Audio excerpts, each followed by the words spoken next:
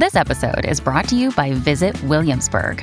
In Williamsburg, Virginia, there's never too much of a good thing. Whether you're a foodie, a golfer, a history buff, a shopaholic, an outdoor enthusiast, or a thrill seeker, you'll find what you came for here and more.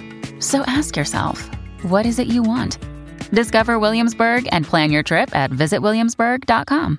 A number of headlines developing in the last couple of hours, including one from Global News, which has learned that Pierre Poilievre's official YouTube videos included a hidden tag appealing to a misogynistic online movement that Canada's intelligence agencies view as dangerous. The tag is hashtag MGTOW, which is apparently an acronym for Men Going Their Own Way, mostly an online movement comprised of anti-feminists who attempt to cut women completely out of their lives.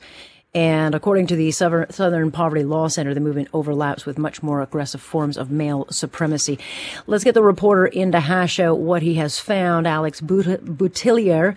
So this came out earlier this morning, where you have been trying to dive into it. So how did you come upon this, and how did this come to light? Because this is not new. According to your reporting, this has apparently been something put on these YouTube videos for some time. Yeah, it goes back about 4.5 years, actually, to early 2018, that pretty much every video that we sort of looked into on Pierre Poilievre's official YouTube account included this tag. Now, the thing about YouTube tags, they're a little bit different than, hashtags that people might be used to if they use Twitter or Facebook. Hashtags are visible to the people consuming the content, right? That's part of the reason that you use them. Whereas these tags are actually embedded in the video and they're hidden from the user. And their purpose is to essentially tell YouTube who might be interested in, Mr. Poilievre's videos and, promote them to those users. Now, most of the tags on Mr. Poilievre's videos were, pretty bog standard political terms, Justin Trudeau, Liberal Party, Conservative Party, Stephen Harper, that sort of thing. But the MGTOW tag, as well as a tag for Ben Shapiro, a right-wing political commentator in the United States, kind of stuck out. So that's how we initially sort of came across it, and then just basically cross-referenced, his 50 most recent videos and some of his historical videos to find that the tag was used in each one. And so you obviously contacted his office, and he was unaware of the embedded tags existing. They have been removed. There is every chance that they don't. I mean, a lot of times these videos can be done either out of house or in house. Sometimes they're done by the party. Sometimes they're done by, if it's a leadership campaign. And so it is quite conceivable that Mr. Poilievre would have no idea about this. Yeah, although I would just point out that, the first time that we saw the tag being used in his videos was 2018. He was, just an MP for Carleton back then. He wasn't the leader of the party.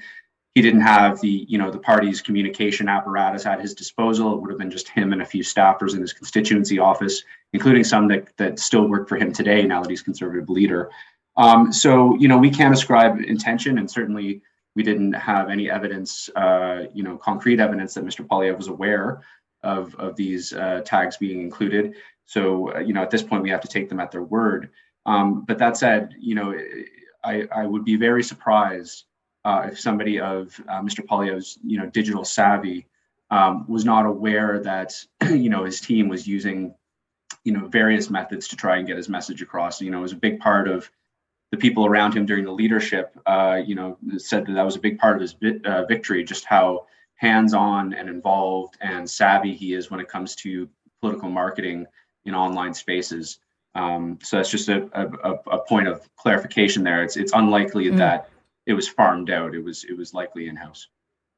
Nonetheless, it's going to cause a lot of headaches in the fallout of it, because then it just, fuels the narrative by opposition and or, the Prime Minister, who will come back with an attack. So this goes back and forth. And the Prime Minister himself, as you include in your story, also would include basic tags, because the idea is get these videos out and seen by as many people as you can. But there's been no indication that he has got any nefarious players on his tags. Not that I've seen. And, when we think about the audience for these videos, Mr. Poilievre has hundreds of thousands of followers, through Twitter, Facebook, and his YouTube channel. I think he has something like 273,000 subscribers.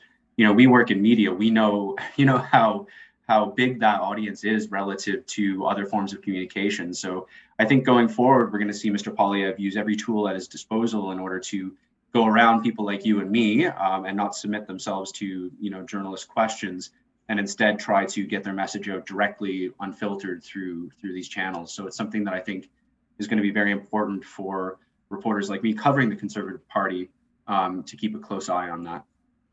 Yeah, and nonetheless, I mean, look, I don't have a sophisticated enough eye to know. I'd be clueless to this kind of stuff. There would be a lot of people out there would have no clue to this kind of stuff. But there's no question, Mr. Poilievre, as you know, he's polling very high right now. He is considered the front runner heading into whatever we're heading into. He's going to have to be a lot more careful about this because it is being watched.